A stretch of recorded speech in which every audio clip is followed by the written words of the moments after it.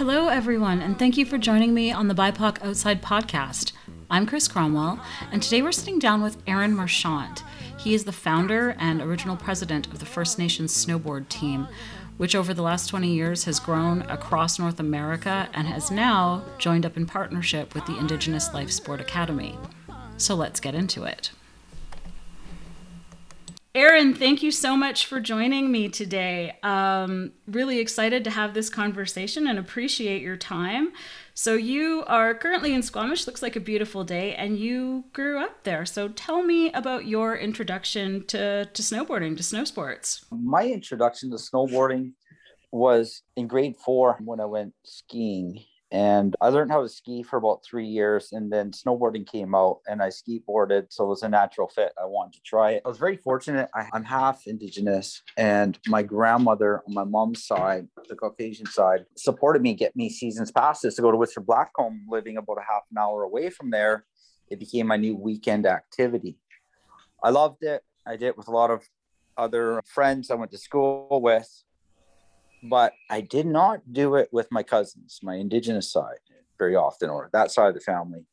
And as I got old, equipment got more expensive. You know, people who had the privilege to have good equipment got it. And I had my pass, and I would go to the used swap meets to get my new snowboard. I was very excited about it. And I just loved, had a passion for it. And then I moved to Smithers with my mom. And there was nothing to do. So I just found a jump and built a big jump and be out there all day. And then I came back to Vancouver because I moved around a lot as a young child. And I went to many different schools, met many different people, and realized that like snowboarding was just a good outlet. It was a nice place where you in the mountain. It's very calming and fun. But it was when I started to work for the Squamish Nation community, and I was up snowboarding one weekend, and I seen some kids from the Squamish community, 3 of them. I was quite surprised to see them up there. And I worked with them during a youth program. And so I said to them, let's go do a run. We went to go do a run. And they were really good. And so I thought it'd be good to get them into competition if we could. So I checked into it, and you had to be part of a club. The entrances were like $3,000 to join the club, and that's just to join. And then you need the equipment, you need to go training at different places. So I realized that this was pretty challenging. And working with Squamish Nation, the communications department, the Olympics were coming to Vancouver. So there's a lot of talk about doing things, program sport. So a friend of mine, we put a budget together, what it would actually cost to get a group going to compete. And it was quite deflating because there's no way we can get that much funding until won the games. And there was going to be an Aboriginal Youth Sport Legacy Fund. So our chief said, Aaron, let's get that program going.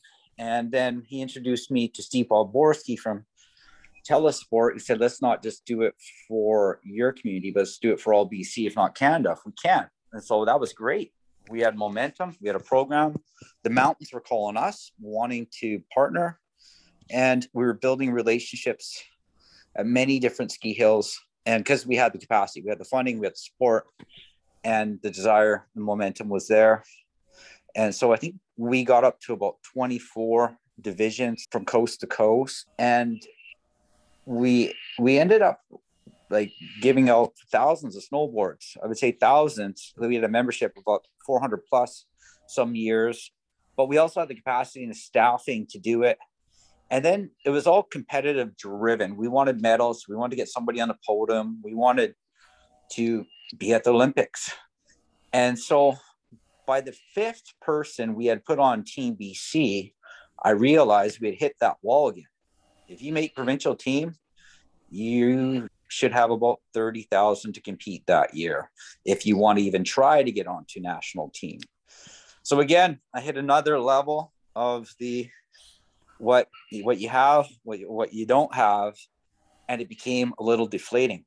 I started seeing our athletes, our members, feel it was their fault. They had done everything they could to get there, but there was just no support systems to get them to the higher competitive level. And then I think we really looked at the model and we said, oh, we can't keep doing this. So let's just focus on getting numbers and more kids out there. And we started to ease off of the competitive focus and just giving kids that opportunity to get out there. And then realizing that maybe the whole competitive focus is more pressure than they even needed in the first place. And so it was a lot for me. It was a lot of letting go. I mean, everything, these athlete agreements, these C pluses, these attendances, this training pressure to become someone was really my competitive drive. And so, and I was tired of it. 16 years of it. It wasn't getting any better each winter, having a job and other stuff on the side of doing this. So I think it was court really helped me see that we can just make it fun. And that's what I liked, was the fun of it. I don't need to feel all this pressure from all these provincial organizations to get our membership in. We don't have to do all this. We don't have to do all this. Just got to get the kids out there. So, but with that, all the funding partners started to drop. You're no longer in the system. You're no longer competing. You're no longer this, right? So it's okay because we just let it go. And the mountain partners were very supportive. The nations are really supportive. But we no longer fit into Sport Canada's model of a group to be funded because we're not trying to get to the national team because we've already tried. And we realize the challenges with that. So I often will get a call, even somebody from recently from Alberta, whose child's on the provincial team, really trying to get to the national team, willing to move to Whistler. And I'm sorry to just tell them my experience. I wish I had the answer, but I don't have the answer. And so it's really fortunate for those who've had the support to get there, who've had the drive and made the national team. Because once they get to national team, they have the support and the sponsorships, but we don't. So also realizing that there's more that could be done with the mountain partners, like hiking and mountain biking and other sports. And I really like the concept of unstructured sport because I was also starting to unstructure my life. I had been very ambitious with the goal to make it very big, have a huge membership, and manage a whole bunch of different systems and people. And I realized for the end of the day, like, what for? I mean, yes, we're getting lots of kids, but why am I doing this to myself? And so, yeah, I let that go. And Court and Maya. And so I started to go up. There's no picture, there's no attendance.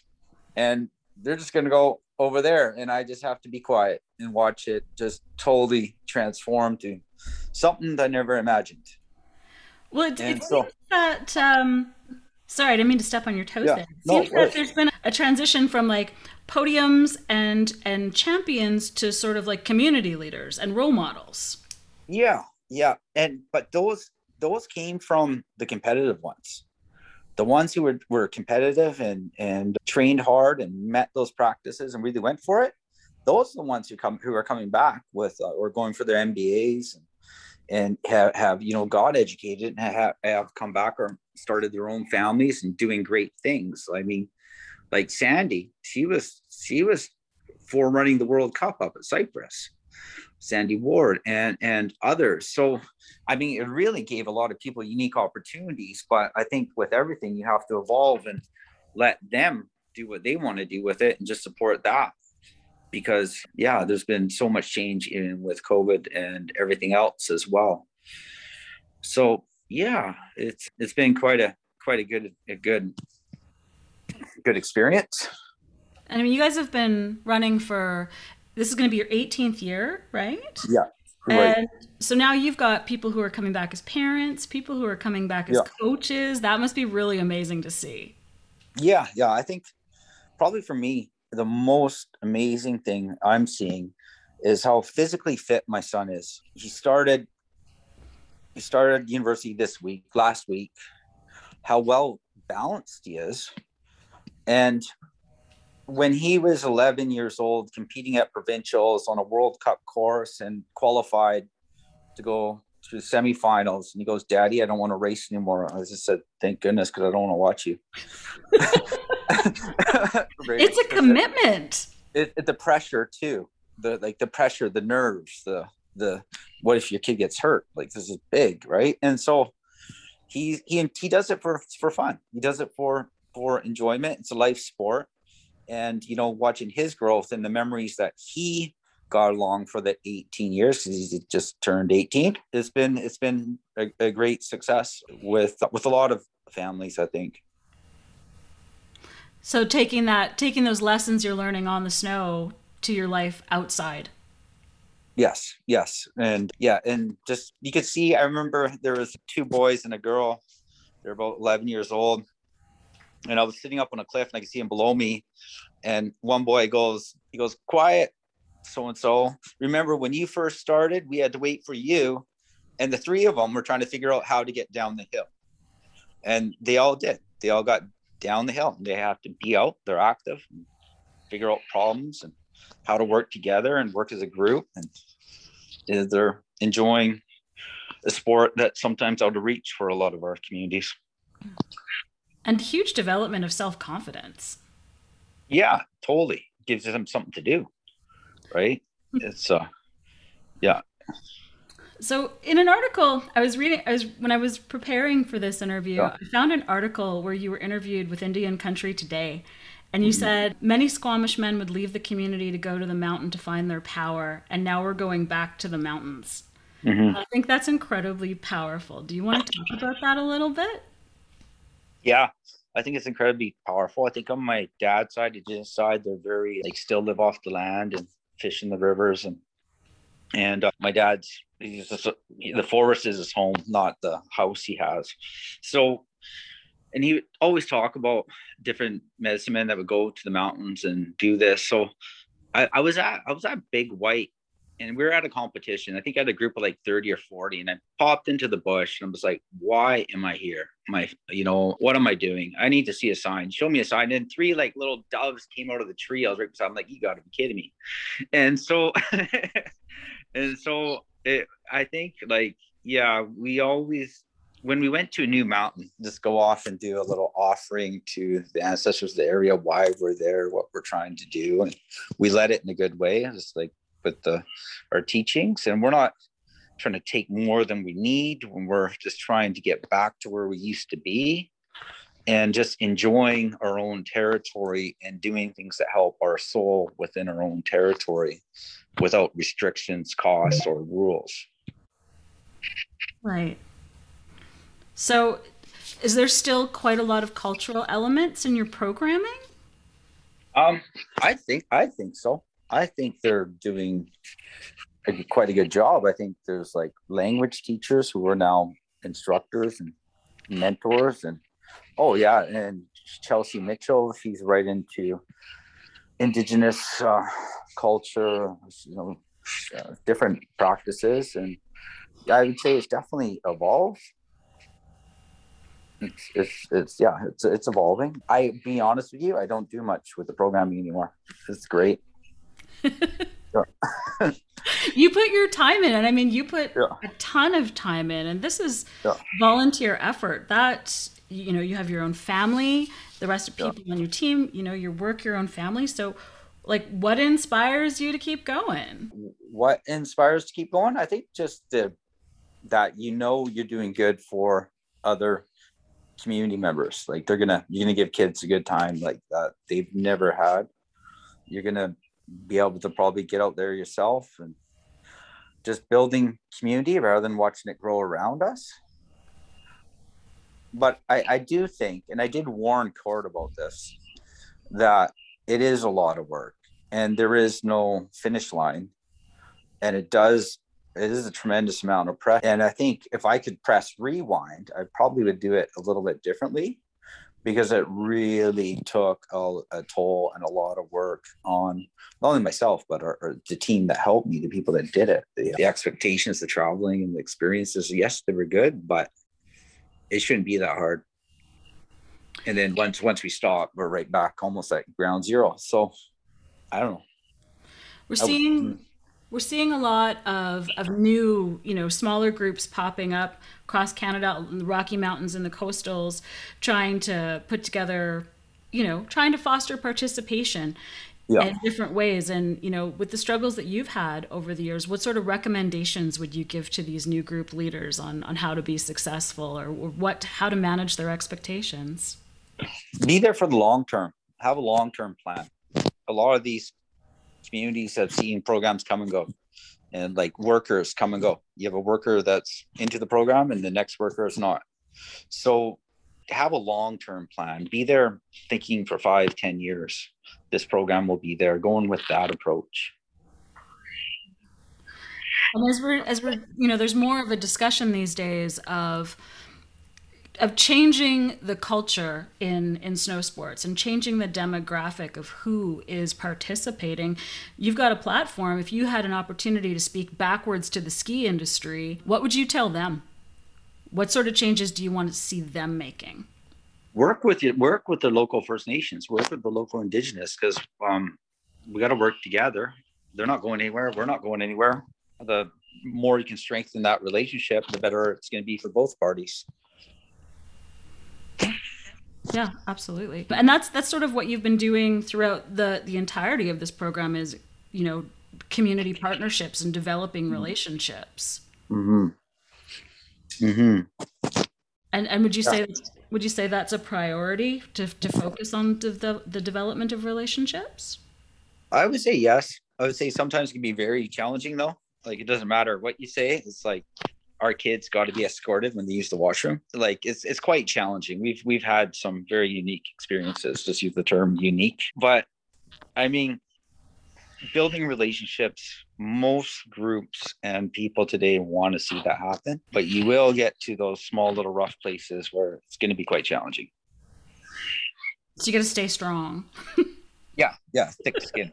Thick skin. Thick skin. I was speaking last week, actually, with the co-founder of the Native American Olympic Team Foundation, and had amazing things to say about, your programming in Canada and the initiative you started that's grown, internationally now.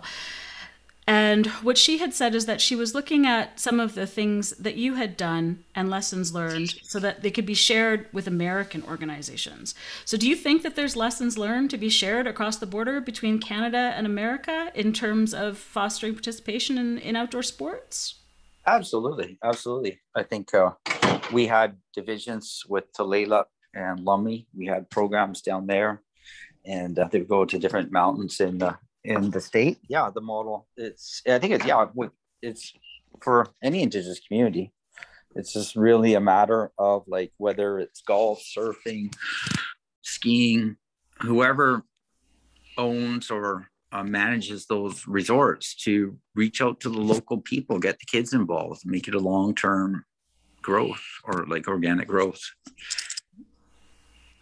So you started on the Sea to Sky Highway, grew across the nation and into the United States, and now you've become partners with the Indigenous Life Sport Academy. So what does the future look like? The future? It's really whatever they're going to do. It'll evolve. We, giving them the capacity, and they're free to do whatever they want to do. Yeah. Just keep. Yeah, it's amazing. It's amazing watching them. They're doing things I never would have thought of. So, what are some of the things that you never would have thought of that they're doing? Like backcountry certification in Alpine. Groups like different ethnic groups going climbing way up in the backcountry with skis and putting skins on the skis and hiking up there and skiing down. I just never would have crossed my mind to do that. Rock climbing, like women's rock climbing groups. So, like, I just never would have thought of that. So yeah, they're doing what they want to do and utilizing the landscape that we have to do it. Huge safety element with those further afield activities though. Yeah, it's good. It's good though, but they're getting certified, right? Yeah. They're getting certified in like these very challenging areas, and while being out on the land and like doing it on the weekends with their families, it's so cool to watch. Yeah, that's incredible. That's a huge progression. Mm-hmm. Mm-hmm. Are there any other progressions you're seeing from the kids based on, you know, when you guys started 18 years ago, when your guy was little to today? Yeah, screen time. Screen time is our worst enemy, right? Everyone has said that. Yeah. Actually, someone straight up said TikTok. Oh yeah, that's one of them. Roblox, right? We have lots of competitors out there. I mean, just anything to get the kids off screen time and being active is good. So I think by diversifying all of these skateboarding and different rock climbing and that is a great strategy, because not everybody wants to snowboard, and it can be used all year round. Yeah, and that's important too. Oh yeah, yeah. Actually, I remember when I was skateboarding when I was a kid. I was so excited the night before I was going to the skateboard shop because I was going to go get a new skateboard, and I had exactly what I was going to get. I had exactly my budget there, and I was like sleepless the night before, and I was going to go skateboard park right after we got it. And for Court and the team to be like rolling into communities with like 20 skateboards and getting these kids a camp, it's like, wow, you even have coaches and doing this. That's quite. It's funny because after the camp here in Cap Lionel and Squamish territory in West Vancouver, after the camp, I seen a bunch of kids, little kids on skateboards going down the road with the mom. I was like, it's Court and them. Yeah, it's cool. That's amazing, and it's an Olympic sport now. Yeah, yeah, yeah. It used to be like really frowned upon. So It did. I remember. I mean, yeah, when I was in high school, skateboarding was banned like in every public space. yeah, yeah, yeah. But I was it's never not a a crime. I was never a Yeah, skateboarder. I was always on a bike, but yeah, all my friends skateboarded. yeah. Yeah, I don't think they're gonna evolve to like piano courses and stuff, but they're evolving in a very outdoorsy area. Right on. So, but what about yourself? I mean, now that you are sort of moved this on to the next generation and you're Mhm. getting some of your own time back, what are some of your bucket list objectives? What are you doing now? Well, I'm working for a rights and title department. It was my dream job in my mid 20s, so it's good because I mean, it's a job and it's work and it's helping for future nation members and what they'll have to deal with within the territory. I really enjoy it. And I think for me, I just want to try and do less and enjoy more. Yeah, that's important. Mhm. So you must be getting more time outside yourself on the board. Actually, to be honest, the mountains are so busy in Vancouver now. I'll go if it's like a powder day and early on a weekday. I broke my leg 2 years ago. Yeah, I broke my leg thinking I was still in my mid 20s, and yeah, I did one big jump, did another big jump, and the last second I realized I didn't have enough speed, and I went in the tunnel and hit a wall of ice. Somebody hit me, and I heard a crack, and I kicked out the back. So it kind of that was a week before COVID lockdown. So I was in quarantine before everybody else. And then so now I don't think I'm going to go as much. My leg hurts. I spent a lot of time up there. The lineups are bigger. I will do it, lots, but it's not a goal of mine to go 40 times next year. Absolutely not. No. That's fair. That's Yeah. totally fair. And COVID has really changed the landscape. I mean, we're Banff. Sunshine is typically where I ski. And yeah, really, the landscape has changed. People have, I don't know if they have more time on their hands or if they're just so bored, they're looking for any excuse to get outside. Yeah. Yeah. So you guys see the increase everywhere. This increase everywhere. So, I mean, yeah. It's, yeah, it's good.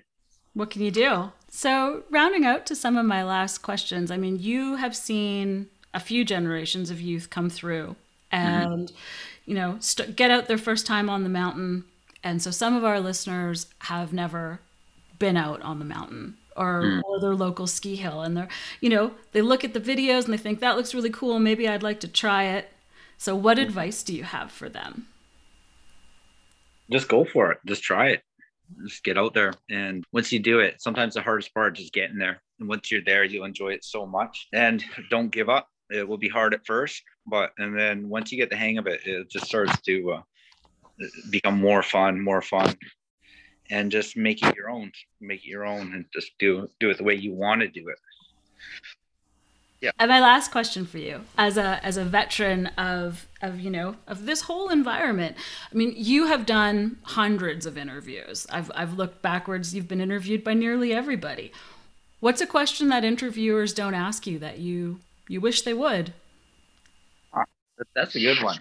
Would you do it again? That would be a question. Yeah, I think I used to love being interviewed. And doing the stories and feel good things. And I don't know, I look back on it and I think it's great for other people to have that opportunity. But again, like, why was it so hard? Why did we have to work so hard and do so many unique things to try and give Indigenous kids space in their territory? And why is it still very hard to do activities and just in general? I mean, for our kids to feel equal, not less than it. Why is it still so within the communities?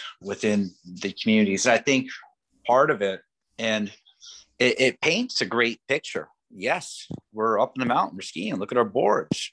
But the flip side is we're still down on the reserves. We probably have train tracks, hydro and water treatment plants, all types of issues. So it's good that they're up there, but let's not turn a blind eye on like what still reserve life is like in Canada, because that's why we're trying to do it. Yeah, I really appreciate that. I really appreciate the idea that you're giving these kids in your community something to look forward to, but let's not turn it back on their lives. They're going home to their lives. Yeah. And I think just with the unmarked graves and a possibility of land back, and like, what does that look like? I mean, it's kids getting out back on the land, participating, being visible, while the general public is becoming more educated. And because I don't know, I'm on the fence about the reserve system, if it works or if it works against. Like, it's just can be quite challenging, especially for communities that face so much loss and grief. Like, you should not become experts at funerals. You should not become experts at a lot of stuff kids become experts at by the age of 12. It should not be that tough.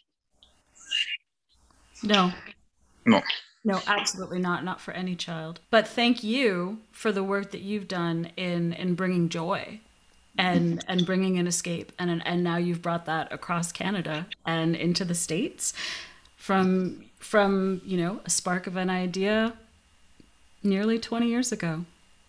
Thank you. Appreciate that. How do our listeners find the FNST, the Indigenous Life Sport? If they want to follow up with what you're doing, definitely if they want to support. I know there's a lot of fundraising activities happening, and so where do we find you? In Indigenous Life Sport Academy. It's the new agency. It's lifesportcanada.org. And you could find all the new people running that program there. Excellent. Yeah. Excellent. For our listeners, you'll find links to the website as well as all of the social media channels on which they are very active in the show notes. Aaron, thank you so much for your time today. Well, thank you. Nice to meet you. Nice to meet you too. Well, that's it for this episode. Thank you everyone for listening. Links on where to find the Indigenous Life Sport Academy are available in the show notes at www.bipocoutside.com. I hope this conversation had you feeling as inspired as it had me feeling, and if it did, don't hesitate to smash the like button. I hope you'll join us again for another episode of BIPOC Outside.